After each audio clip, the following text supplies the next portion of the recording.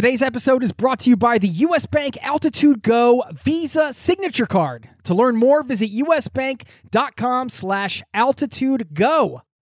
As a traveler, it's a fact you're going to need to manage your spending in different currencies. You need a service that not only helps you send, spend, and receive in different currencies fast, but also does it without the hidden fees or exchange rate markups. This is where Wise comes in. Wise is the easiest way to connect all of your finances internationally. I've been a customer for over a decade. It's been a lifesaver for me as a traveler, a nomad, and now a permanent resident abroad. If you're a traveler who's still using your regular bank, you need to check this out. Join 16 million customers and learn how the Wise account could work for you by downloading the app or visiting wise.com/travel. That's wise.com/travel. Thank you to Wise for supporting today's show. This episode of Zero to Travel is brought to you by the 2024 Nissan Pathfinder with 7 drive modes. The Pathfinder's available intelligent 4x4 is built for even the most epic journeys. Learn more at nissanusa.com. And what I realized in writing the book that I don't think I realized at the time was how much my relationship to the act of traveling had evolved with me as I grew. Travel is this crutch. It's this way for me to run away from my life, to hide from my problems. And you find that I use travel in an unhealthy, codependent way. I use it in this way where it's almost like a drug, where it's like life gets hard and I hit the road and I look for every excuse I can to just run away. And that changes when I make the decision to call off my wedding and I make the decision to stop avoiding my life, but instead to face it head on. That was Nikki Vargas, today's guest, talking about the relationship with travel she had early on. And you're going to hear how that relationship developed and changed over the years, where it is today, and what travel has given her in her life. As we bring you the final installment of Choosing a Life of Travel Week here on the show, welcome to the Zero to Travel podcast, my friend.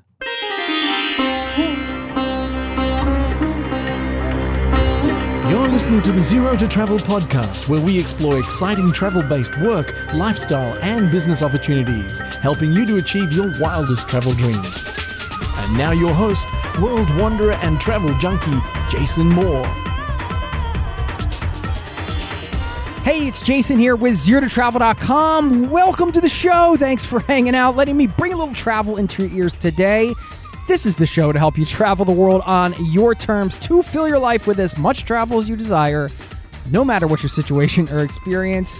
Choosing a life of travel, like choosing anything, often means sacrifice. It means making tough decisions, tough life decisions. Our guest today, Nikki Vargas, is no exception. Originally from Bogota, Colombia, Nikki is a senior editor at Fodor's Travel, a published author and a public speaker. And we chat about her new book, Call You When I Land. That time, of course, when she called off her wedding only 2 weeks before the big day and became a runaway bride. No big deal, just a small life event.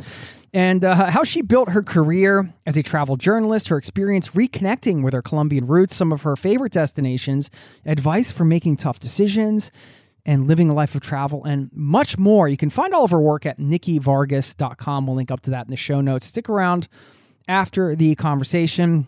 On the back end, I've got a couple quotes that I think illustrates one of the paradoxes of travel that ties in with this interview and this conversation today. It sparked a little reminder also that might help you see something you're working on or through in your life just a little bit differently. So stick around for that. And one last reminder, zerototravel.com/newsletter. Would love to welcome you in to the community off the podcast. It's free to sign up, and you can get the weekly newsletter there. So go ahead and do that. Now, please enjoy my conversation with Nikki, and I will see you on the other side, my friend.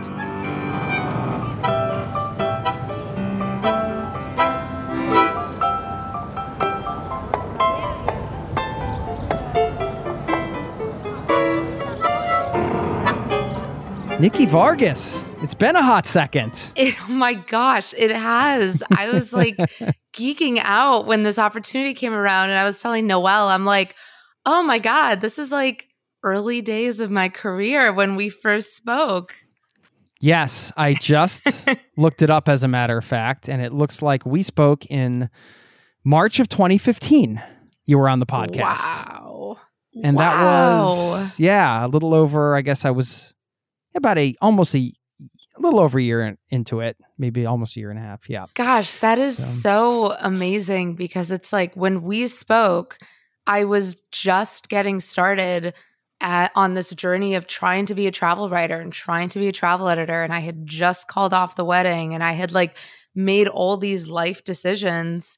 So it's fascinating to talk to you now, like years later, and kind of see where it ended up.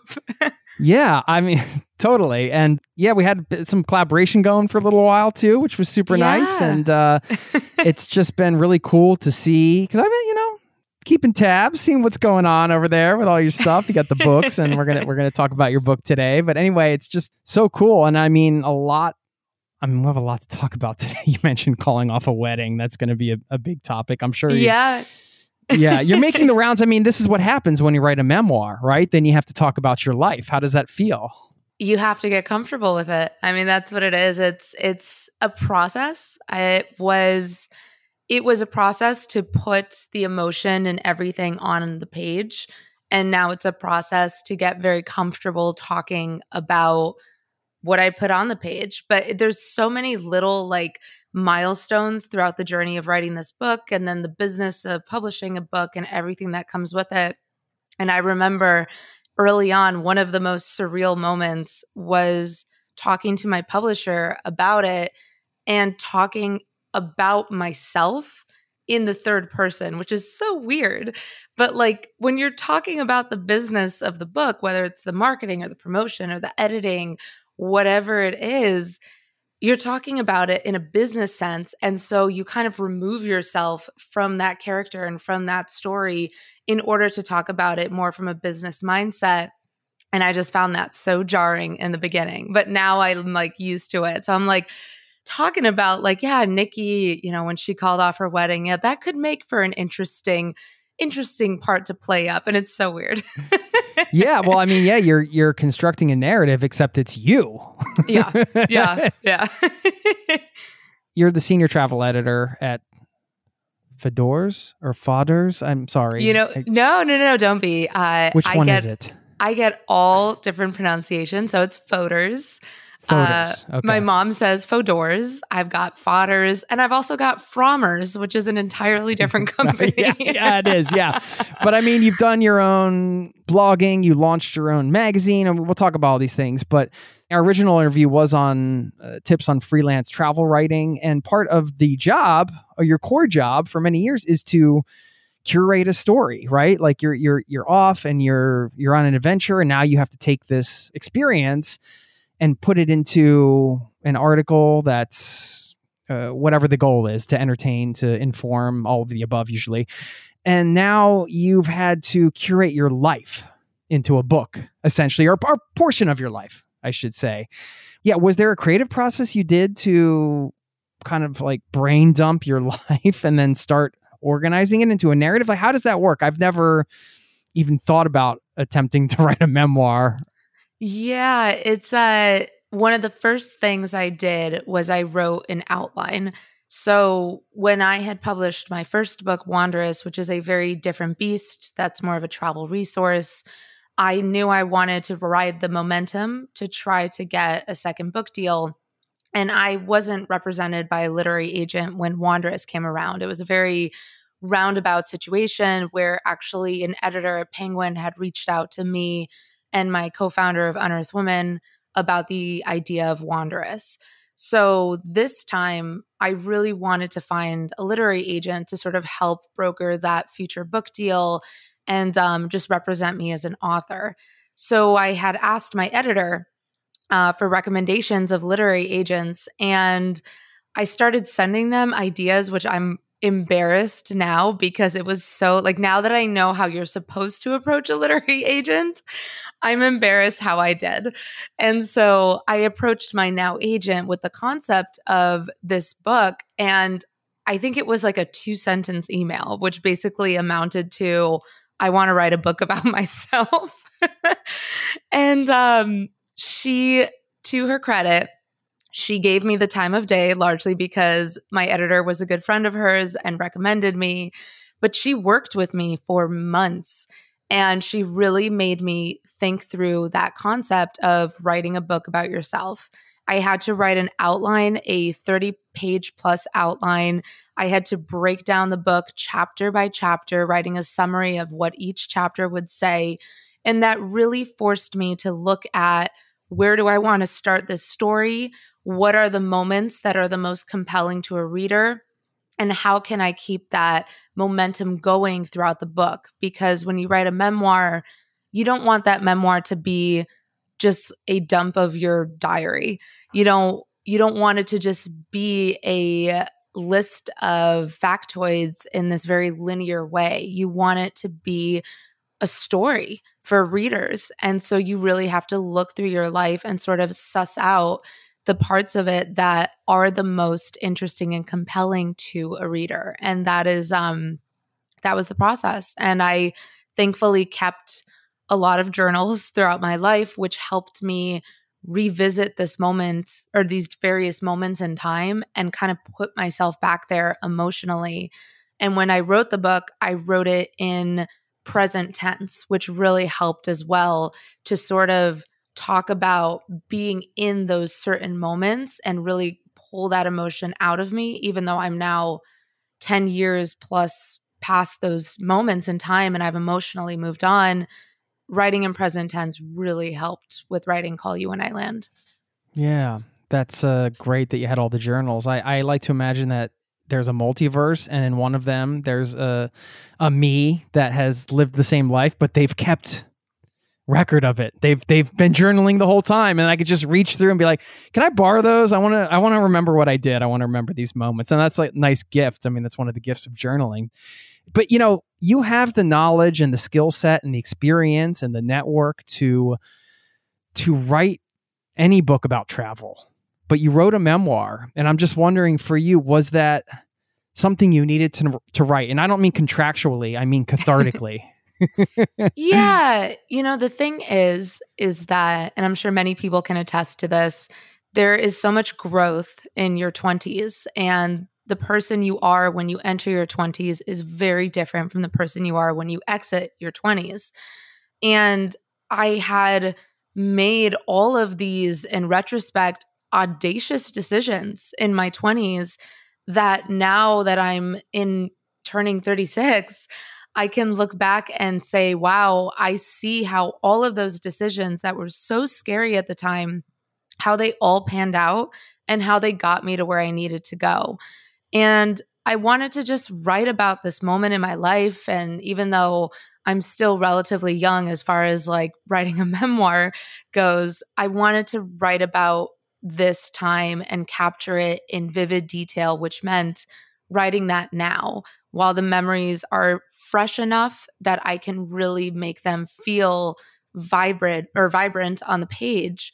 But where it's also far enough that I can kind of look back and layer in a level of reflection that I may not have been able to at 28 or 29. Yeah.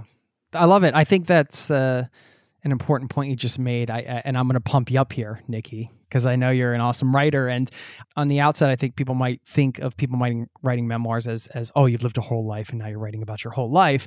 But I think there's a lot of value in writing something that you're still close to, that has impacted you so much. But like you said, you have enough distance from it that you're able to analyze it to the point where you've now become like a third party character that you're talking about, Yeah. At that point. But yeah, you make a lot of tough decisions in life, and you certainly did in this book. So I want to talk about making tough decisions. But before we get into the whole runaway bride thing, I think that was one of the first tough decisions you made, or at least in the book.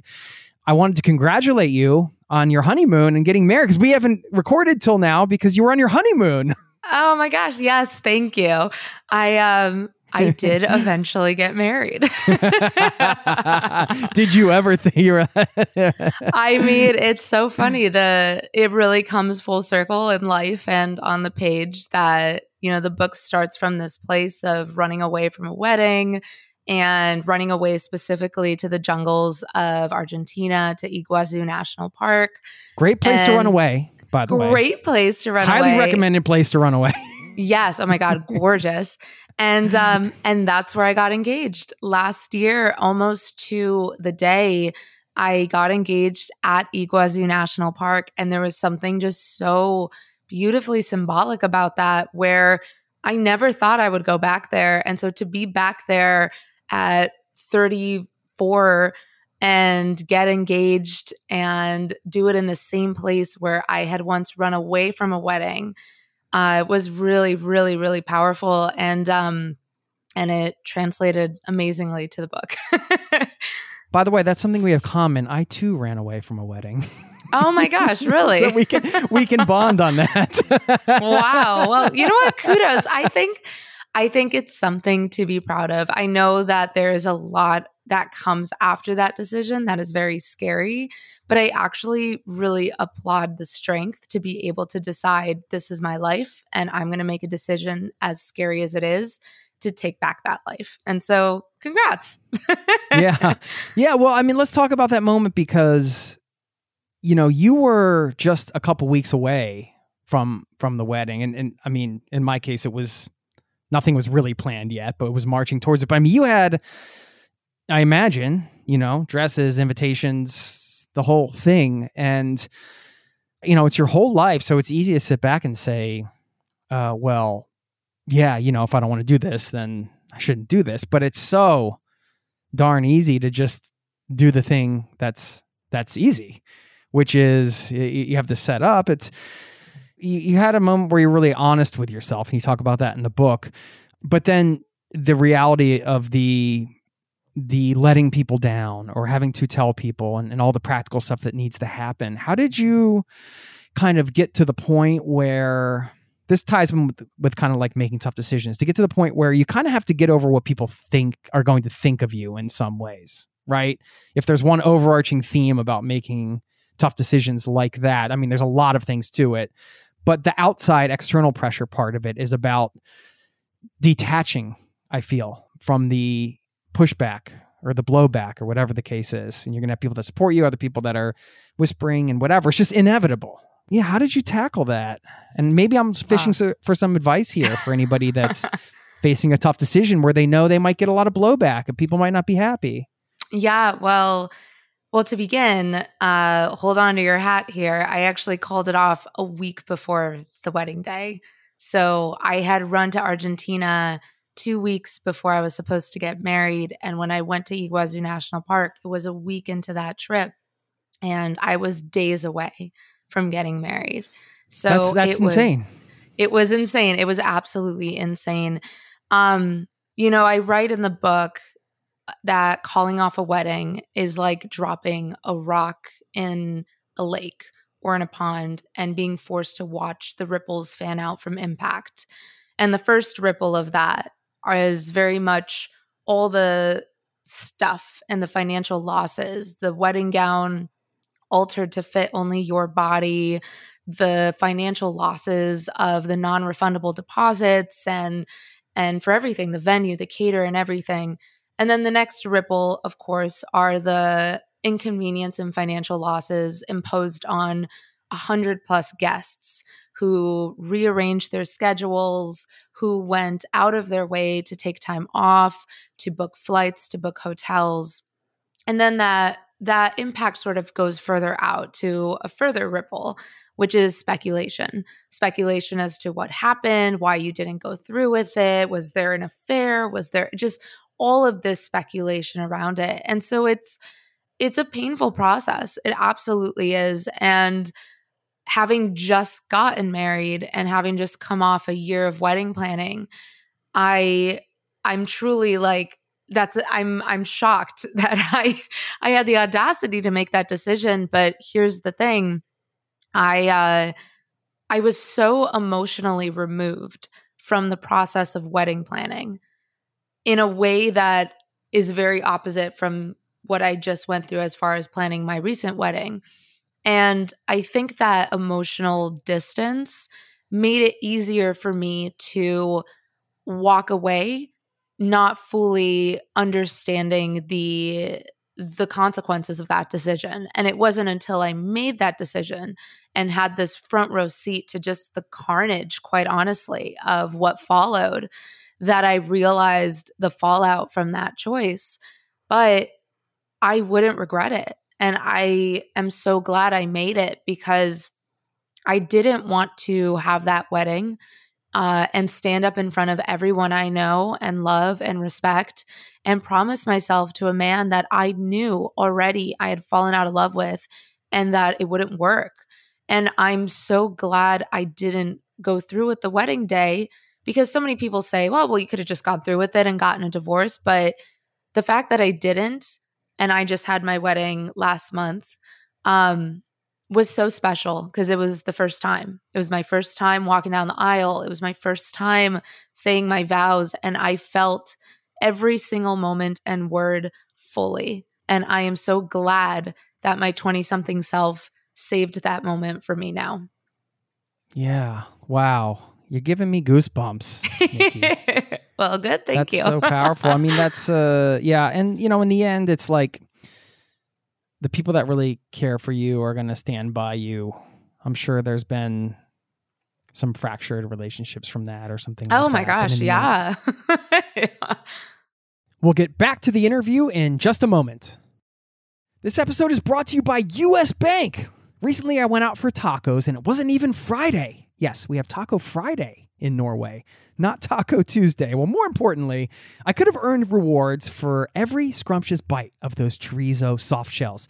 Introducing the US Bank Altitude Go Visa Signature Card. Earn 4 times points when you go out for dining or order takeout and restaurant delivery, including tacos. Plus, you can earn 2 times points when you shop for or order your groceries, 2 times points when you need to fill up or charge up at gas stations and EV charging stations. You're even rewarded with 2 times points just for your favorite streaming services. Go to usbank.com/altitude-go to learn more about how you can earn 20,000 bonus points worth $200 if you spend $1,000 in the first 90 days of opening your account. Win big with the US Bank Altitude Go Visa Signature Card. Visit usbank.com/altitude-go to apply. Limited time offer. The creditor and issuer of this card is US Bank National Association, pursuant to a license from Visa USA Inc. Some restrictions may apply. This episode of Zero to Travel is presented by the 2024 Nissan Pathfinder. From muddy jungle paths and snowy trails to rolling sand dunes, the 2024 Nissan Pathfinder has the capability to take you to some of the most epic destinations on Earth. We're excited to partner with Nissan because our listeners know we love to celebrate the joy of exploring the world and finding the best off-the-beaten-path destinations to visit. And there's no better vehicle for that than the 2024 Nissan Pathfinder. With 7 drive modes, the Pathfinder's available intelligent 4x4 is built for even the most epic journeys, and it even has the best towing capacity in its class, up to 6,000 pounds, so you can bring the fun with you. But Nissan also knows that it's not just about where you go.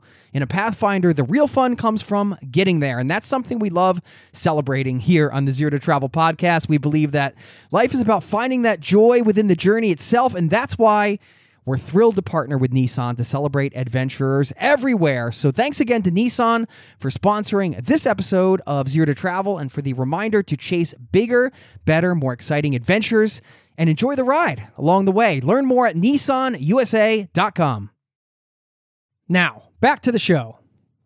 Why did you feel that travel was essential to the evolution of who you wanted to become? Because at that point, you're, at least the way you describe it in the book, I'm not trying to put words in your mouth, but it seems like you were searching for the woman you wanted to become in some ways, kind of like trying to, whatever that means, it means a lot of different things to people. And do we ever really find out? We're always searching. We're always kind of growing and changing, but there is a level of stability I think you reach after such a chaotic time like that.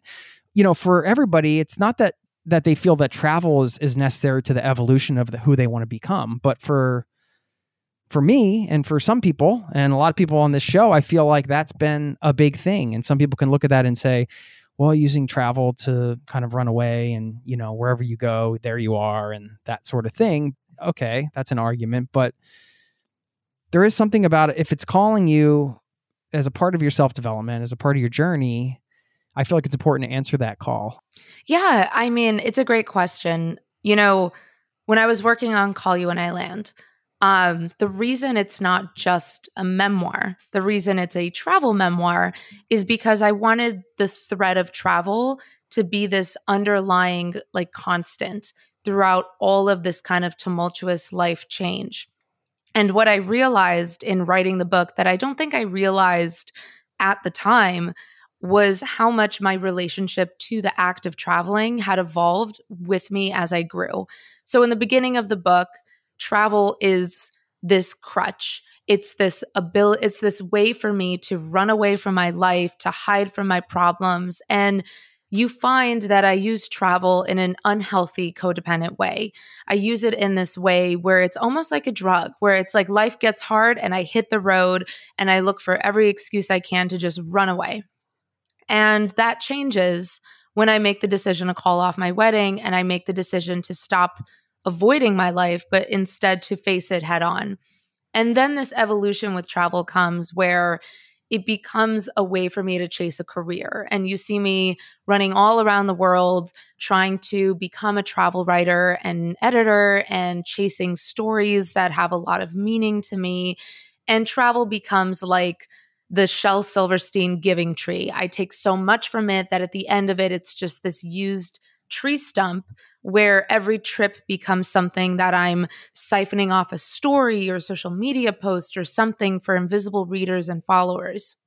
And by the time the book ends, and I'm now kind of older and I've had all these years from the beginning of the book to then, I realize that travel becomes something for me, which it is today, something like an old friend, where I look at the act of traveling as it has given me everything that I value most in my life. It's given me my career. It's given me my husband. It's given me my friends. It's given me experiences. It's even given me my pets. You know, my dog is my favorite travel souvenir. We got him while we were in Belize. So everything that I value and everything that I love has come from traveling. And so there really is this kind of full circle moment where you see that relationship with travel evolve throughout the book. And so that's why when people ask me what the book is about, I always say, you know, there's a lot in there. There's a love story. It's a coming of age story. It's a little bit of a murder mystery. It's all of these life moments sort of packed into a book, but ultimately it's a travel story. I hadn't thought of the relationship with travel the way you described it. And in the beginning, taking that first stage you described of kind of using it to escapism, let's call it. And yet, perhaps that is a necessary part of it for some people to get to the point where then you can make the decision and stuff like that. You mentioned the emotional distance for making that decision to be a runaway bride, you know, for lack of a better term, but I know it's a term you use, so I feel comfortable using it. No, it's fine. But, you know, would you get to that point if you weren't doing all the running away in the first place? Did you need the physical distance too to kind of perhaps subconsciously process some of this stuff before it could consciously come out, before you could shout out the words, "I'm not in love anymore," or, you know, having that oh yeah. Oh my revelation. gosh. Yes. And this is the thing where when I ran to Argentina, it felt like I couldn't breathe in New York anymore. I couldn't think straight. There was no oxygen left in the city. There was so much pressure building around me and all these inquisitive stares of what's going on with her. Why doesn't she look happy? Why is she not this glowing Hollywood-esque vision of a bride? And it took me physically removing myself from the state, the country, to find that distance. And it's not to say that if you need some sort of emotional revelation or epiphany, you need to fly all the way to the end of South America. Absolutely not.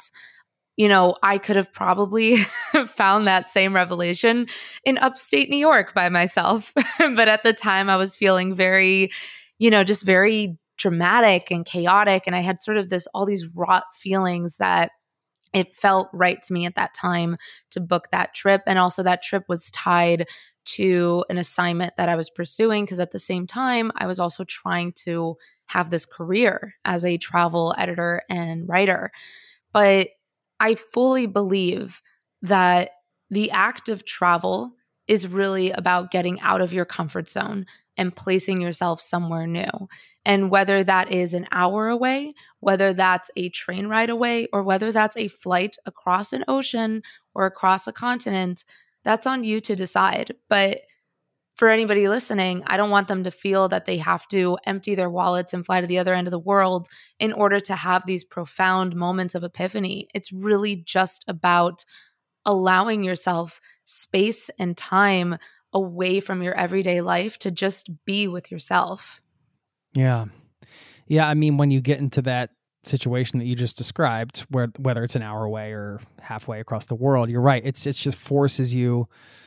If you're setting up an environment where you are intentionally, I wouldn't say forcing yourself inward, but perhaps a bit of that, perhaps giving yourself the space to do your inner exploration, something's going to come out of that. And I mean, travel just can't help but do that, especially solo travel, right? Like you might not want it to happen. You might be like, oh, why is this trip turning into this whole self, I think if you've traveled enough, maybe you've been there, and it's like, yeah, I'm not supposed to be just kind of relaxing and enjoying. Why am I like assessing my life and trying to figure out these, big decisions? I'm not coming back to that yet. I'm away, but yet there you are trying to figure it out. And I think the space helps. At least Absolutely. It helped me. It does help. And also I want to just like preface this by saying that not every trip needs to be this like emotional overhaul of your life. I've had many trips where I was just on a trip. And I actually, when I was writing the book and I mentioned those journals and I was looking at all these trips I had taken over the years, there's a good amount of trips that didn't make the book because quite honestly, nothing miraculous happened on those trips as far as like emotional development or like life transition. They were just really good trips. And so, yeah. Nobody wants to hear about really good trips. Yeah, exactly. Nobody wants to hear about me like having a great time in Marrakesh. Yeah. It's like, that's the thing. So it's like not all travel needs to be this like overhaul of your like emotional self. And yeah, and the thing is that travel ultimately is escapism. And if I had never decided I wanted to make it a career, it might very much still be escapism for me, as it is for many people, a way of just stepping out of their everyday life. But it's because I wanted to turn it into a career. I wanted to make travel the focal point of my life, that I was able to have that sort of evolution with the act of traveling and what it means to me. Yeah, I think that is an important point, that it's okay to just travel. I mean, even if you're taking a career break or you're taking a year off or whatever, and you expect that it's going to lead to something, it's still something about taking the pressure off and just letting the journey unfold is special in and of itself. But yeah, I mean, there's the escapism side we talked about, but then also when you travel in a certain way and you go to certain places and see certain things, there's the realism aspect. You're seeing parts of the world that, this is the way people are living, or you're seeing in some cases how the majority of people in the world live, which is there's a huge gap between how a lot of us live in Western society and how the majority of the world lives. So you might be trying to escape something and then being confronted with the reality of the world. And then these two forces are just, yeah, it's just a crazy blender where a lot of things can happen. No, but that's a really good point. And it is exactly what you just said that made me want to turn it into a career, because it was understanding at a certain point, I was kind of exhausted of exploring my own emotional dramas in the context of a beautiful place. And I wanted to sort of turn the focus outward and look at the place I was standing in and what's happening there and the people there and the stories there. So that was really the driving force of me wanting to become a travel editor and a travel journalist. It wasn't about, well, maybe actually, to be honest, in the beginning, maybe it was really about in my 20s, like I just wanted to travel, and I saw that career as a way to do that in a way that was sustainable. But when I start getting into my late 20s and early 30s, and there's that kind of like level of maturity now setting in, it starts to become much more about the story and realizing the responsibility to represent someone's voice and to tell a story and how that can impact other people when they approach a destination. And when I got my first on-staff editor job, I was so excited because I had the ability to now pursue those stories. And one of those stories early on in my career that really, really kind of defined how I became as a writer and also kind of set me on course was both personal and political. And that was the one about Colombia and my great aunt and how she was murdered and how that kind of tied into the very unique political atmosphere of Colombia at that time. I know you're originally from Colombia. I'm not sure when you moved to the U.S. We can ask about that, but this is obviously a very important part of your life. This is part of who you are, and it's not just that. I mean, you make that clear. I see in all your bylines, like on your website, you have published author, senior travel editor, public speaker, Colombian immigrant. You have Colombia immigrant listed on your Instagram as one of the bullet points. So this is something that's very important to you. I want to talk about your heritage, your background, and why you feel it's important to make that prominent in terms of your work and who you are and all of that. I mean, I immigrated to the country when I was young. My parents moved from Bogota to Miami, and being Colombian was this very elusive thing for me growing up. I am Colombian. I hold dual citizenship. I was born in Bogota. My family's Colombian. My relatives are Colombian. I have this whole well of sort of Colombian culture to pull from, and yet I grew up in Chicago and I don't have an accent, and I had all my formative years in the United States, and visually I'm very white passing as a Latina. And so it felt like this part of me growing up that I was and yet couldn't fully embody because it just felt so distant. And growing up, becoming an adult and going back to Colombia as a journalist and allowing myself to really get to know that country and discover that country and spend time with relatives there just helped me not only embrace the fact that I'm Colombian, but to find a pride in being Colombian that I always sort of had but didn't know how to own.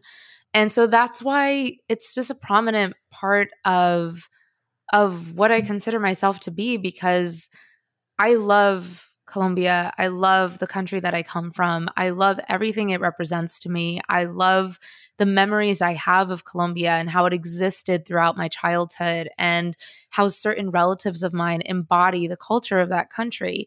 I love everything about Colombia. I wish I could go there on a monthly basis. And I want to represent Colombia in a way that is positive and in a way that feels right to me. And so often Colombia is represented in a way that is not positive, and that is associated with violence, and that's associated with drugs. And Colombian women are represented in a way that is overtly sexualized. And so I think there's something very important about realizing that Colombia is a country that is layered, and Colombian people also, there's not one look. You can, the way Colombians look, I am Colombian. Nobody would ever guess I'm Colombian. Most people think I'm Greek. And other people, I love the diverse fabric of Colombia and the culture. And in my writing, that's something that I just really, really want to try to highlight and embrace and make known that I'm just proud to be Colombian. Yeah. Beautiful. Where do you live now? I live in New York. You still live in New York. Okay. Yeah. Because, you mentioned the high pressure environment there. That was a part of it too, being in the city, trying to, build that life and sort of the regular job and the whole thing, leaving that behind along with your wedding and everything else kind of, I know we're jumping all over the place here, but you ended up back in New York. I was wondering, like, why don't you guys move to Columbia, or what? Why don't you base somewhere else? What is the attraction? I mean, New York is an incredible city. Don't get me wrong. Yeah, I'm just curious for you. Well, when I called off the wedding, and it was just me, I initially wanted to run away from New York. So I had set my sights on actually attending graduate school in London. And I figured that would be a great way for me to just get out of the country. I was willing to take on entirely too much student loan debt on top of my undergraduate student loan debt. But I saw it as a way of moving this dream of becoming a travel writer forward, getting a master's degree in journalism, and also just a way to live abroad and sort of have those expenses folded in to the cost of just student living. So I was all set on leaving New York. And then I met Jeff, my now husband. And Jeff is one of those rare birds. He's a born and bred New Yorker. And his entire life is here, as are his family and his parents, who are elderly. And so once we began building a life here, it just became very clear that like New York needed to be home base. And maybe one day we may leave New York when the timing is right. But for now, it feels important to be here, to be close to his family and to his parents, and to just stay in New York because he's a filmmaker and stand-up comedian, and New York really is an epicenter for that. And me as a writer and journalist, the world of publishing is here in New York. So it really, it works for us both right now to call New York home. As much as we love remote work and being location independent here on the Zero to Travel podcast, I think there is a lot of value in going to the epicenter of insert X, Y, or Z industry. Right? It's just getting around those people. Like if you're in startup world, you might want to go out to San Francisco or Austin. And yeah, it's crazy expensive and all, but there is something about going and being around all of the things, because it does inevitably, if you're putting yourself out there with enough attention, I think it can lead to something. By the way, did Jeff try to pick you up with some funny pickup line? Because he's a comedian. Did he try? What was his move? That's funny. Yeah, we met on Tinder. Yeah, we're one of the few success stories, and his profile was actually funny. It was kind of a joke, which prompted me to reach out. And but the funny thing is that when I had exited what was my ex engagement and that relationship, it was I was with that person for years. So when I went into that relationship with that person, online dating and dating apps were few and far between. It wasn't as commonplace as it is now, and online dating was still very much shrouded in kind of like skepticism and be afraid, be very afraid. And so when I met Jeff, I was very wary of meeting him in person. When he suggested it, I was like, what? My fear was that he would not be the person that he portrayed himself to be online. Yeah. I mean, that's the normal fear of online dating, right? The profile picture is not going to match up. Oh my God, yes. I was very afraid, but Jeff was the first and only person that I met through online dating. I had downloaded the app. I had probably been kind of tinkering with it for like a couple weeks. And then he was like the only guy that I really felt comfortable reaching out to and enjoyed talking to. And certainly the only person that I agreed to meet in person. So it was a happy ending. One and done. One and done. with the online dating. Nice. We'll get back to the interview in just a moment. Would you love to have an incredible cup of coffee every day? I've tried it all. I've done the pour over, I've done the French press, but I tasted an AeroPress coffee many years ago, and immediately I was sold. I had to get one. AeroPress is a patented 3-in-1 brew technology. This combines the flavor benefits of espresso, pour over, and French press all into one compact portable device built for travel or home. I love things you can use in both places. This device has over 55,000 five-star reviews in over 60 countries. AeroPress is the best reviewed coffee press on the planet. I've owned one for so many years. I don't even remember how long it's been. And they are under $50. So they also make an exceptional gift. Thoughtful, proven, tasty, and travel-oriented. Who wouldn't love that? Now, you get 20% off just for being a listener of this show at aeropress.com/zero to travel. That's AeroPress, AeroPress.com/zero to travel. That will save you 20% on checkout. Thanks to AeroPress for supporting today's show. Hey, it's Jason here. Did you know you are invited to join the first ever Zero to Travel community trip? Yes, we're planning a trip together. We're headed to Morocco November 30th through December 9th. And you can get all the details at zerototravel.com/trip. It's open for booking now. We have 13 spots left at the time of this recording, and you have until the end of March to book. So if you're interested in traveling with an amazing community, this community, a small group of people on an incredible journey through Morocco together with me, sign up over there at zerototravel.com/trip to get all the details. Thanks for listening and hope to see you there. Now, back to the show. You have a chapter in the book about your love-hate relationship, let's call it, with travel blogging, the monkeys and travel blogging. Oh, you're going right in there for the throat. You're like, oh, I've been waiting for this one. No, I'm just curious because, I mean, of course, that it's not like everybody's travel blogging, but to make this a wider question, if you're listening to the show, you're probably interested in travel, which means you may be following some social media or travel related things that people are putting out there. And yeah, so it's just, you're behind the scenes on all this. We talked about this way back in 2015 when you were taking some of the press trips and you were giving some advice on that and stuff. But yeah, I'm just curious because you do edit and write about travel for a living, and you get behind the scenes a lot of these trips where there's press, or you can explain the industry better than I can, but yeah, just talk about why did you include that chapter, and I just want to hear your thoughts around all that. Yeah. Okay. So when you and I last spoke many, many moons ago, I was again, it's such an interesting moment in time because I was really just getting started on this journey of trying to be a travel writer and travel editor.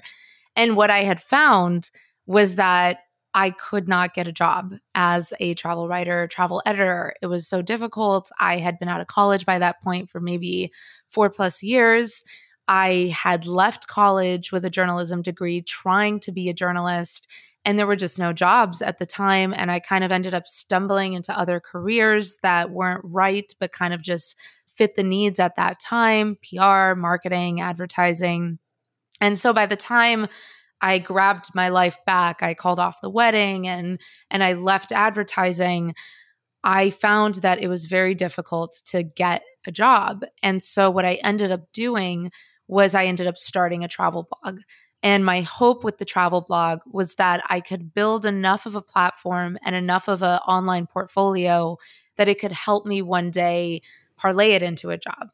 It worked. And it worked. It did. It did eventually work. My plan. It took many, many, many years. But the thing is with blogging is that I never wanted to really do it. It was just sort of like a second best option. And when I moved into the world of blogging, what I found was that it is such a huge, wide, varied world. And you have bloggers that are truly phenomenal writers, phenomenal. And they edit their blog with like the vigor of a New York Times senior editor. And then you have bloggers that just kind of are in it for the free swag and the free trips and the free sponsored content and whatever it is. And writing is an afterthought, and they could care less about imagery or text. It's really just about getting XYZ free things. And then you have the bloggers where it's all about image, where it's all about those photos that are curated to look like Vogue fashion spreads. And there's just, the writing is really just a caption that holds a platitude that complements a post. And so this world of blogging I found fascinating. And when I entered it, I tried to fit into all the molds. I tried to be the one that was curating awesome imagery with like quotes about wanderlust, and that just felt so scratchy against my skin. I felt so uncomfortable. I hate taking selfies. I hate being the person to like set up my phone and pose in public. I feel so self-conscious about it, and it shows in the imagery. And then to pair it with some empty quote that I didn't even write just feels like, oh my gosh.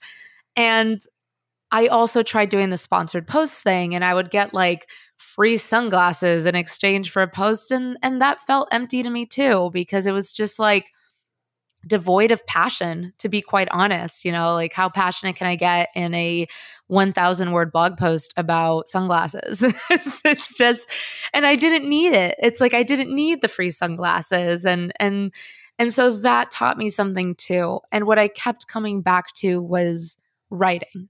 That I really, really, really love writing, and I love telling a story. And so much of the world of writing for blogs, it fragments even further. You have people who write blogs that are all about themselves and their life and whatever's going on with them. And that's wonderful and vulnerable and fascinating. But I had outgrown that. I was tired of talking about being a runaway bride, and I was tired of living in this moment that I had already grown past. So I didn't want to write like that anymore. And what I wanted to write felt like I needed a platform that it could reach readers. And so ultimately that chapter is about me outgrowing blogging. And it was a hard chapter to write because I wanted to show that with very little judgment, because I also want to acknowledge that I was playing the game in all the right and all the wrong ways. I wanted to show that I had flipped my life upside down in pursuit of a dream, in pursuit of becoming a travel writer. And I had started this travel blog, and it had taken so much to just get to that point. And then I get there and I'm just like, none of this fits. And then I'm just at a loss. And so I framed that blog in the context of being lost in Borneo physically, because at that time I'm like, I accidentally got lost in Borneo. And when I'm recovered and I'm sort of like, sailing down the river through the Borneo jungle, I end the chapter by saying that I still feel like a part of me is lost out there in the wilderness. And it's because it's very symbolic of that moment in time. I was. And I didn't know what to do. I had started this thing that I had outgrown already, that I had become disenchanted with, and there were no clear jobs to becoming a travel editor or a on-staff travel writer. And I had just quit my career in advertising, and I had let go of my home back in New York. And I was just like, where do I go from here? So that chapter, while it's meant definitely to poke fun at the world of blogging, it's more so to just look at kind of how I never really fit in that world to begin with. Mm-hmm. Yeah, I appreciate the transparency and the way you described it. Well, how did you bridge the gap then? And this can, maybe there's some advice here for anybody that's trying to bridge a gap in another industry or whatever. You're in the place where you want to do the thing, and then you're trying, but it's not working. And now you're the senior editor. You've done, I want to talk about Unearthed Women too, because I know that was a big experience in your life. Yeah. How did you bridge that gap? Was it a mindset? I mean, there's obviously both sides, right? You need the practical aspects. You need the right mindset. How did you? Freelance writing, I have to say, what I realized was that I'm glad that I did the blogging. It did allow me to have a platform. Most importantly, to just give practical advice, starting a blog allowed me to build an individual brand that I just continued to build upon over the years. And the important thing about that is it allowed me to start social media channels that focused on my traveling and travel writing. And it allowed me to showcase my writing and to have a place on the internet that was very reflective of just my abilities. And that's something that I do not take for granted nor underestimate its impact on me eventually getting a job. What I did realize, though, is that to be an on-staff editor or writer, I needed to have published bylines with publications that weren't just my blog. So I began freelance writing. I began pitching stories. I began connecting with editors here in New York and really just trying to insert myself in the industry. It just sort of felt like the industry had closed a door in my face and I just kind of walked around the house and climbed in through a window. Like that's just what it felt like. And Right. and it worked. It worked. And my first on staff editor role was for a publication called Culture Trip that had just opened its New York offices. And so I had joined a startup, which was wonderful in the sense that they took a chance on me. Again, someone years out of college without an on staff editorial role to speak of and only a blog and a handful of published bylines. They took a chance on me, and I will always appreciate them for that. And being part of a startup allowed me to experience things that maybe joining an established legacy publication might not have. And as anyone who works at a startup knows, you have your on paper job and then you have all the other hats that you have to wear because it's a all hands on deck situation. So Culture Trip, I was hosting and filming online video series. I was doing social media. I was reporting on stories 20 times a month in addition to editing stories. And it was like throwing me in the deep end of what it means to be a travel editor and a travel writer. And because of that job, I was able to grow and just insert myself in the industry and get jobs from there on out. Yeah. Thanks for sharing that. I think that's great advice for anybody, really. The idea of the personal brand, as you mentioned, building it and growing it over time. And I love that, you did it in your way. That's the thing. I think sometimes you can think, oh, personal brand, and you might automatically get these ideas of what that means. And it's like, ooh, that's icky. Like, some of the things you mentioned that didn't attract you to travel blogging, for example. But it doesn't have to be that, because you can do it however you want, right? It's yours. So you can just put yourself out however you want. You might not even have to put out pictures of yourself if you don't want to do that, but you can still build that. And, some people do that on LinkedIn or whatever the case is. It's not necessarily has to be a published website, but I do think that's the advice I just wanted to hint on what you shared, which is if we treat ourselves like, say, a celebrity or somebody who's in entertainment, as an example, might treat their career, and how they would kind of structure things and treat it seriously. Like, okay, this is my brand. What I want to represent. I want to show that I've done writing in National Geographic or whatever. I want to show that I'm, you can build that up over time. And I think that was just what I wanted to pull out from your story, because I thought that was pretty great advice for anybody. Yeah. And what you said it's the window. It's the sneaky window. The sneaky window. But what you said rings so true. And I want to circle back on something. When it comes to your personal brand, your social media, all of that, like when I was in my 20s and I was trying to insert myself into the world of blogging, part of the reason it felt so uncomfortable was that I was trying to emulate what worked for other people.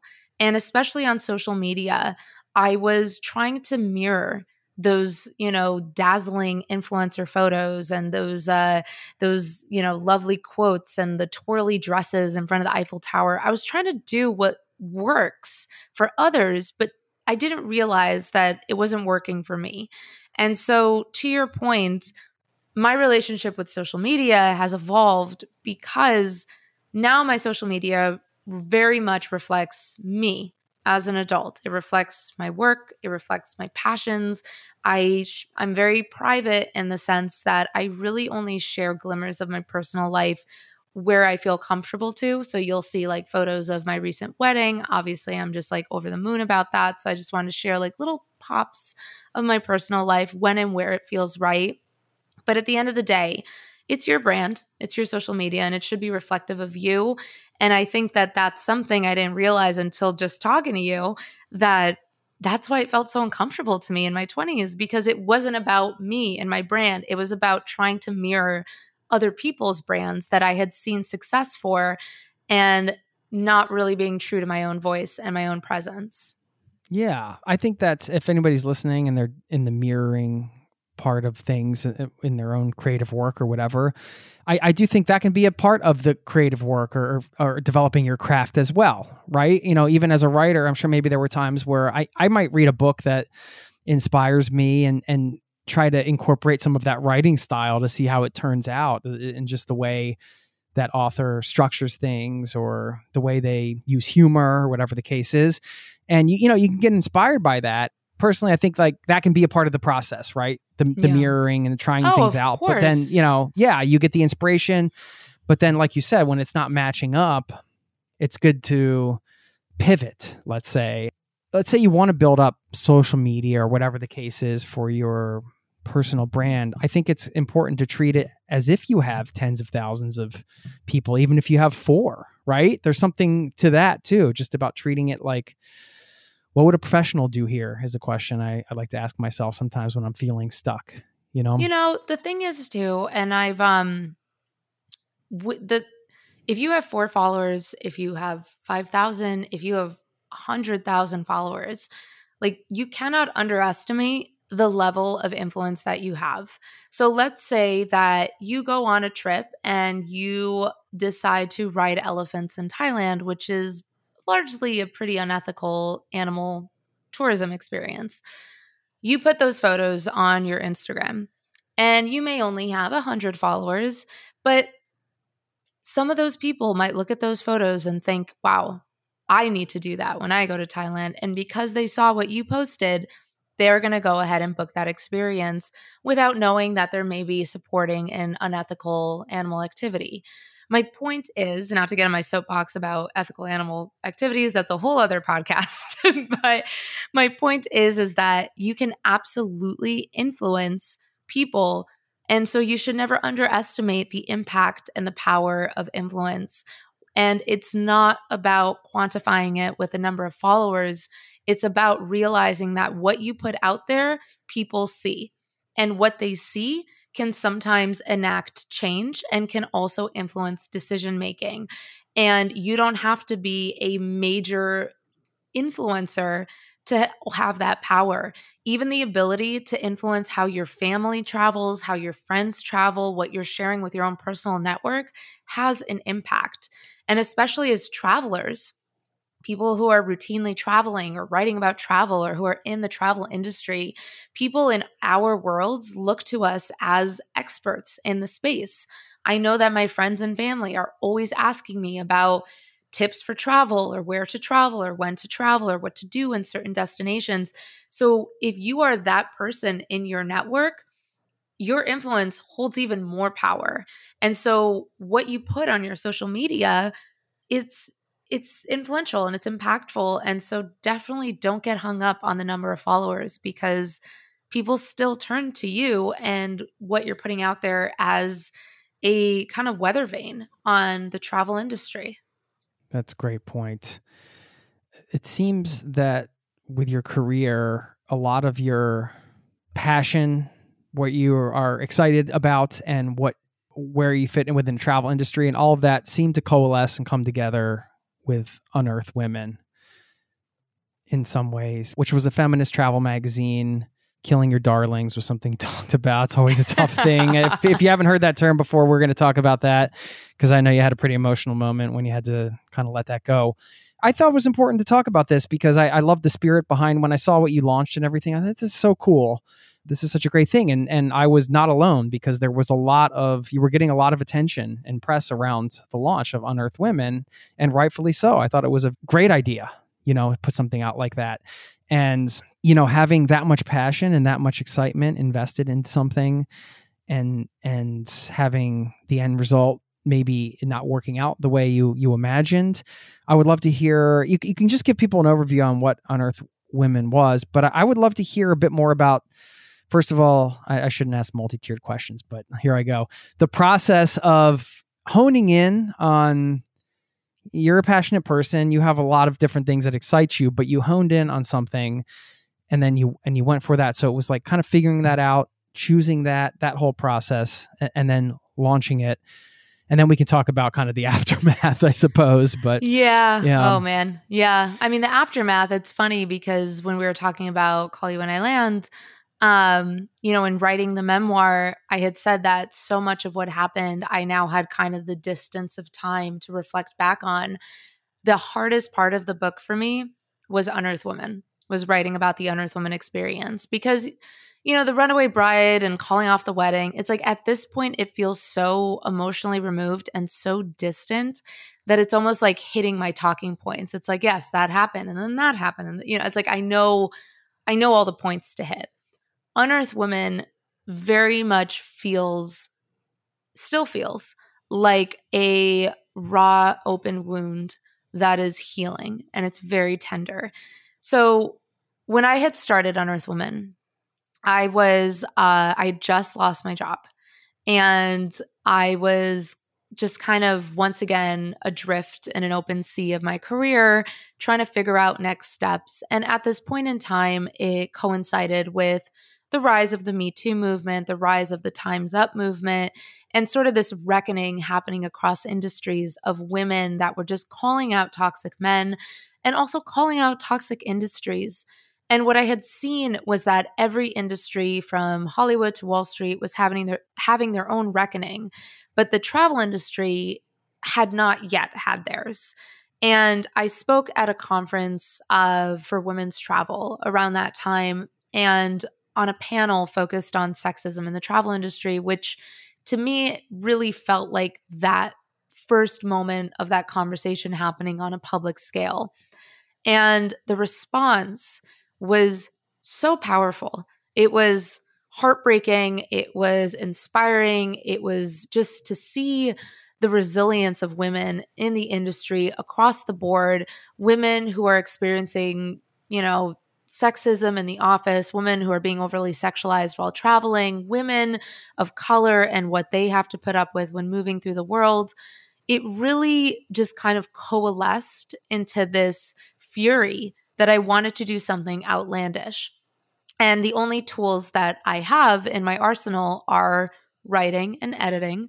And I wanted to create a publication that effectively went up against the Goliath of media and said, this is for the women. This is for the women in the travel space. Travel media is so often, especially at that time, male dominated. Most of the travel hosts are men. Most of the articles are kind of written by men or about men adventuring through the world. And articles by women were so focused on this eat, pray, love effect and how do we deal with our feelings in beautiful places.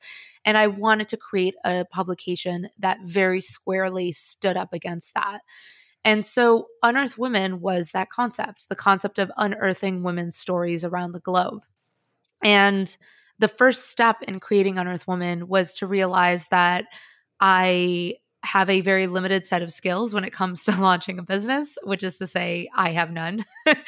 And my strengths are writing and editing. So I teamed up with a handful of women that I admire in the industry who could fill in those gaps. Women that do have experience with startups and women that have experience with fundraising or that have experience with sales or advertising. And so we started a Kickstarter. We managed to get just enough money to print about 100 copies of Unearthed Woman. And we wanted to do a physical magazine because it felt even more outlandish to do that. And the thing is that going back to the world of blogging, it's so hard when you start a website from scratch for it to gain traction, to get that following. It could take years. But there was something about printing a magazine and putting it out there and having the audacity to do that in the digital age that kind of pulled Unearthed Woman to the front of the line. And the mentality was always that if the magazine succeeds, it will spill over to digital.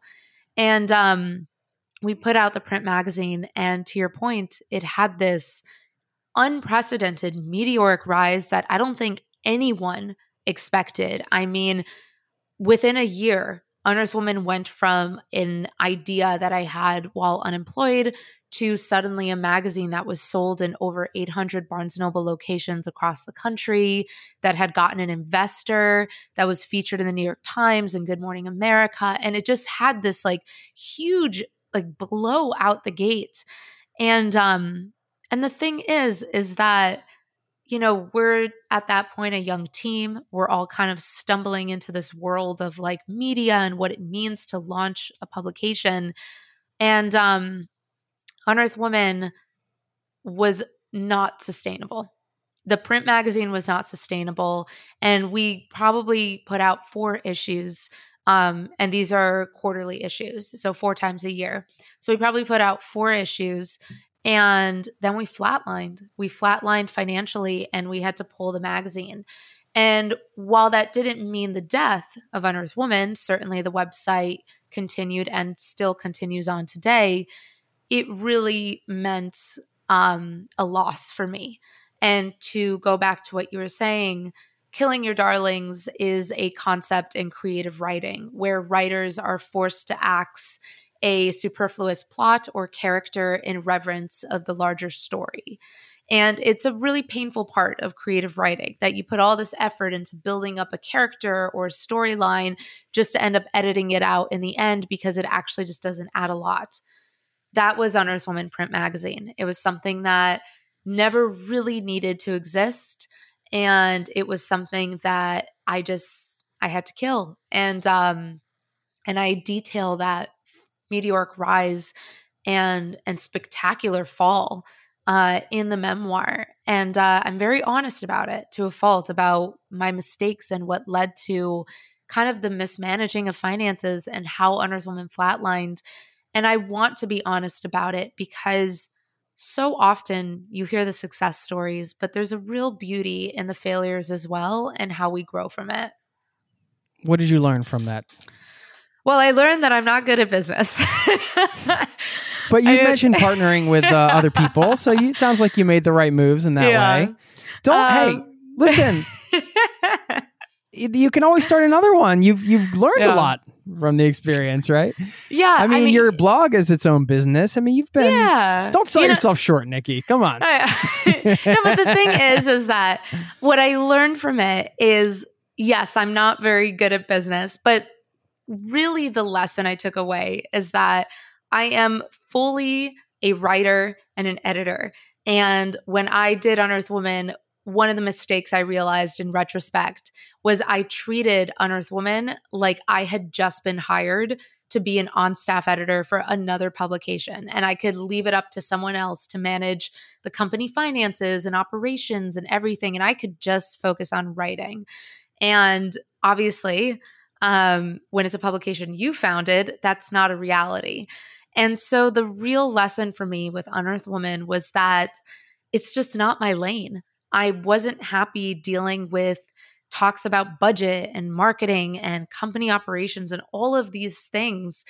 I was happy being a writer and being an editor. And so Unearthed Woman really gave me a lesson and sort of pointed me in my career down the path of this is what I'm meant to do. I'm meant to be an on-staff editor. I'm meant to be a travel writer.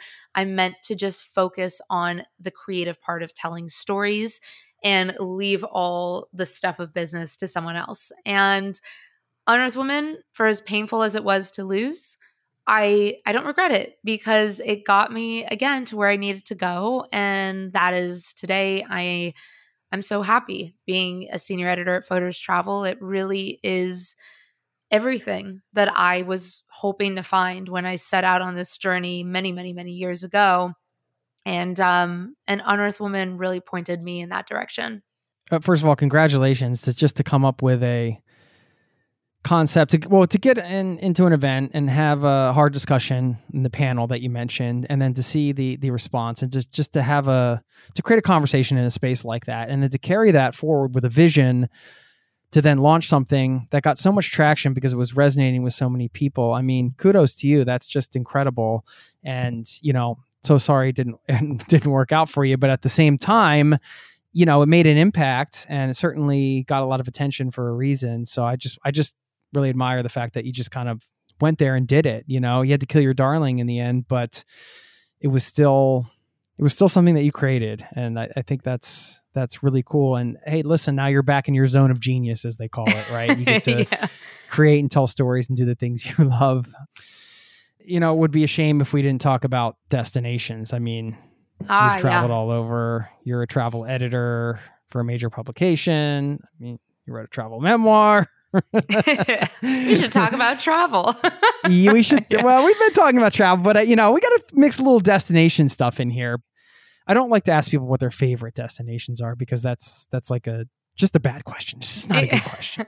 But I do think it speaks volumes if you could share a few of the places that you've been that you would love to go back to, because I think that that's an extra level of commitment that, because there's so many places to explore. And I think as travelers, we can tend to want to find the next shiny new or, go to the next new country. And of course, that's exciting. But when you're willing to get on a plane and go back to somewhere you've been, that says a lot. I used to be really against going back to places because I just felt like there's always a new place to discover. But when I went back to Argentina last year, that was such a great experience to revisit a place that had such meaning in my life and to do so at a different time in my life. So to go back to Buenos Aires and Iguazu National Park years later was so cool to see what I remembered and how it had kind of lived up in my memory. And so I'd love to do that again. I have my eyes set on Bali. I had such a moment in Bali and in Borneo. I'd love to go back to Indonesia and just kind of have those experiences again, but this time years later. And I went to South Africa for my honeymoon, and I'm already thinking of how my husband and I should go back like in 10 years and retrace our honeymoon, and how cool would that be? So I really see a value now in going back to places that you love and that held a lot of meaning for you at a point in time. I love that. My wife and I are coming up on 10 years since our honeymoon, so maybe we should steal that idea and go retrace our honeymoon steps. Oh, you should. Congratulations. With kids in tow this time. Oh my God. You should. 100% you should. I love that. That would be so cool. Any other places that you would say are getting a lot of attention? We're always looking for some good off the beaten track destinations. I'm just wondering if any jump to mind for you. Well, I would definitely recommend, shameless plug, checking out Photos. We're going to be publishing our annual Go list, and that is tons and tons and tons of destinations that we love, that we have on our radar, that are up and coming. We put together this list every year. And so really, I would check it out. It publishes this month. And you could also check out our Photos Finest Hotel Awards. And that shares hotels around the world that we have vetted at different price points. And that is amazing too. That's a great resource. Cool. I'm a sucker for those types of lists. Oh my God, they're so fun to work on. Can you share a small or big act of kindness that you've experienced on the road that you've never forgotten? Oh my gosh. Yes. Actually, recently, my husband and I, we were in Cape Town, and we were staying actually in a town called Hermanus, which is at the very, very, very bottom of South Africa, and really the very tip of Africa as a whole. And it got hit by a massive storm. Massive. I mean, they were saying that this was a storm unlike any they had seen in decades. And it had gale force winds. It washed out roads, and we were cut off. We were cut off in Hermanus. We were supposed to only be there 2 nights and continue on, but we literally could not leave Hermanus. The roads were just completely blocked off, and they had turned into rivers, essentially, because you have all the runoff water from the mountains. And we were staying at a hotel called Birkenhead House. And this hotel, very kindly, they literally gave us a port in the storm. The hotel owner, they put us up for another night free of charge. They fed us, they gave us a wonderful room, and they literally just took pity on 2 honeymooners marooned in the bottom of South Africa with nowhere to go. And we have this like little rental car that we had rented in Cape Town City, and we were just like, what do you mean there's only 3 roads out of the city and they're all washed out? So like it was just such an act of kindness. And I couldn't believe that when we went to check out, they didn't charge us. I just thought that was so kind because they went above and beyond to take care of us. And so that was a real act of kindness to help some fellow travelers out during a storm. Given some of the ups and downs we discussed today, I was curious what success means to you now. Oh man, I am grappling with this right now. As a matter of fact, it means a lot of things. I think it's much more of a varied answer than maybe it was when I was in my 20s. In my 20s, success meant being an editor, maybe having a book one day, kind of, just really career focused. Check. Check. But now, success to me now, I think just means fulfillment and happiness, contentment. I really value now my time. I value my time at home with my husband and our pets, and finding a balance between fulfillment in my career and happiness at home. And I think that balance is a constant effort to achieve. Some days I achieve it. Some days it leans more towards career. Some days it leans much more towards home. But success to me is striking that balance between career happiness and happiness in the home. Yeah. Well, congratulations on everything. We should mention Thank the you book so again. much. And I mean, you can be found with various projects, but maybe you should just lay it all on the line here, Nikki. Tell us where everybody should go to get in touch, or of course the book, Call You When I Land, and we'll link to all that in the show notes. But yeah, feel free to share anything else here. Yes. Well, Call You When I Land comes out November 7th from HarperCollins. You can pre-order it now wherever books are sold. You can also pre-order the audiobook, which I actually did the reading for myself. So that was a fun experience. And are you using air quotes there?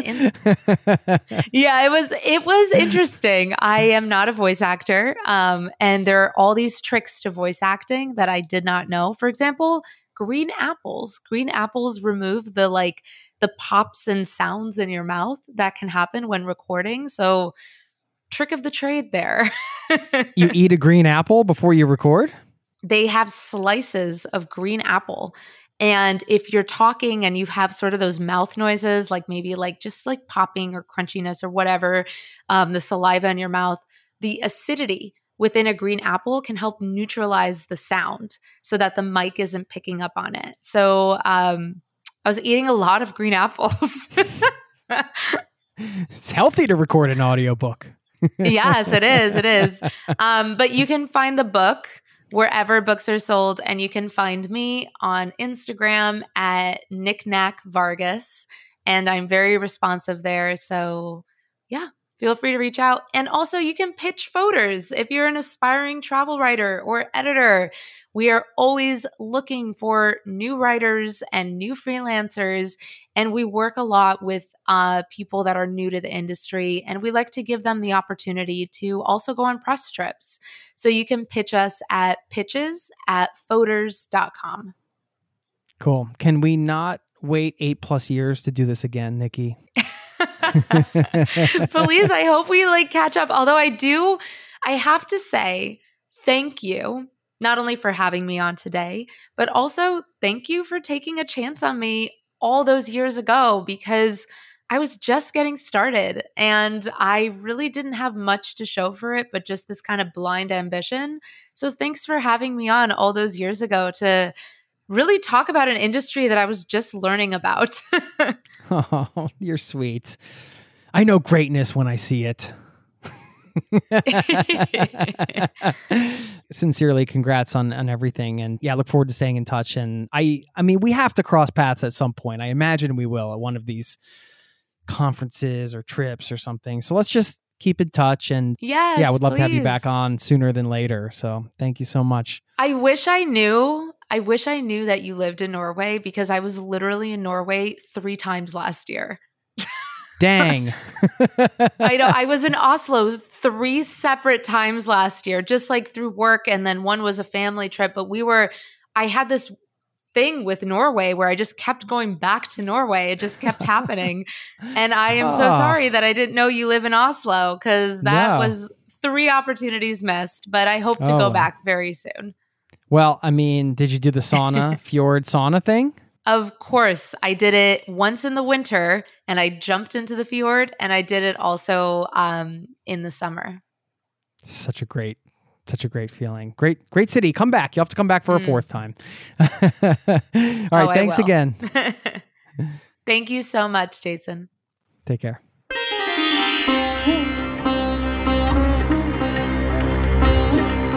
There you have it. Want to thank Nikki Vargas once again for just being her, being willing to put herself out there, taking her time to come on the show.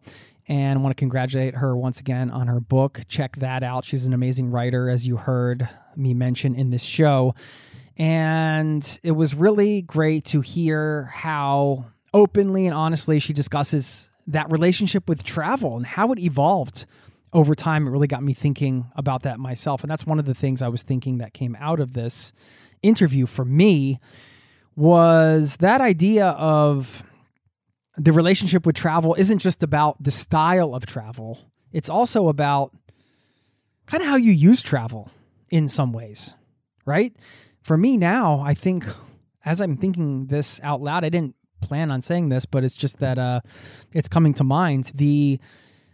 The thing I'm most excited about when it comes to travel, yes, I love my own personal travel experiences and getting to see new things and all the things we love about travel, learning about other cultures, but also it's a lot about getting to show my kids the world. And that's probably one of the big shifts for me personally that is happening right now in terms of travel, at least when I'm with them traveling. And it makes sense. Of course, we have relationships in life with people and things or hobbies or whatever. Those relationships change over time. And our relationship with travel will change over time as well. So some food for thought there. I'm going to leave you with a couple quotes that to me illustrates one of the travel paradoxes, I would call it. First, quick reminder, zerototravel.com/newsletter. You can get all the goods for free over there. I send one out every week. And I must say, it's pretty fun to put together, and I like sharing it with you. Thinking about doing a community trip next year in Norway or perhaps some other place. I don't know. I'm going to send out a survey about it. So if you want to be perhaps a part of that, you can sign up, see if there's enough interest. Sign up for the newsletter and you can fill out the survey and let me know when that goes out. Okay. These quotes, I found 2. I searched for quotes on running away because, as you heard, a big part of Nikki's story was sort of facing the music in her own life, realizing she wasn't going to get married, becoming a runaway bride, all of that essentially leading to a life of travel. And a lot of people see travel as running away sometimes, and others don't. And I'm going to talk about this in a minute. Let me share these quotes first. First one's from Holly Black. The Darkest Part of the Forest is the name of the book that this one came from, who said, "I need to stop fantasizing about running away to some other life and start figuring out the one I have." There you go. And then the second one from Jimi Hendrix, who said, "If I'm free, it's because I'm always running." And that is the paradox, right? Sometimes, I know for me in my life, we can use travel to give us an opportunity to get away and discover things about ourselves in addition to discovering the world. And maybe that can lead to the fantasies that Holly was talking about, fantasizing about being in some foreign country and away from all the stuff. And there is something to that. And then Jimi Hendrix, that feeling of freedom because he's running and he's on the road. And this reminded me of a parenting tip that I read. And I think this is helpful for adults too. This is what I alluded to at the beginning, where I said this might help you see something you're working through or working on right now just a little bit differently, perhaps. Maybe give you a little bit of peace of mind. So how this works is, let's say my son doesn't want to go to daycare today, and he's really sad and he's crying, and we do have to go because I have work to do, but at the same time, he's sad. And what you can say is, well, you acknowledge the sadness. I can understand that you're sad. And, both things can be true. You can be sad, but also we do have to go. Both things can be true. you can hold both things at the same time. We tend to want to see things in black and white instead of the shades of gray, right? It's either this or that. And for the most part, both things can be true. We hold a lot of things at once, right? We can be enjoying the freedom of running away and the freedom of the road, and also perhaps be running away from some of our problems in some way. We're complicated individuals, and that's okay. That's the point. Both things can be true, and that's okay. So I just wanted to throw this out there as I was kind of figuring out what to say here to wrap this up. I think it's a good reminder that it's more than just one thing or the other. More than one thing can be true at the same time. And just to acknowledge that, and that's okay. We can sit with that and we can be with that. Whatever that means to you, I don't know what that means, but it's been helping me when I run into these tough situations with the kids. It's been helping me in my life when I realize, oh, there's things going on. And I'm like, well, wait a minute. I feel this way, but then I feel this way, and I'm confused. And it's like, well, both things can be true, and that's okay. So I just wanted to leave you with that and those two quotes. Both things can be true. Just remember that. Okay. I'll let you go now. Thanks for sticking with me. Thanks for being a part of this listening community. You are an absolute rock star. Get in touch anytime and have a wonderful rest of your day. Peace and love to you and yours. Cheers. This podcast has been brought to you by ZeroToTravel.com. Ideas and advice to make your travel dreams a reality.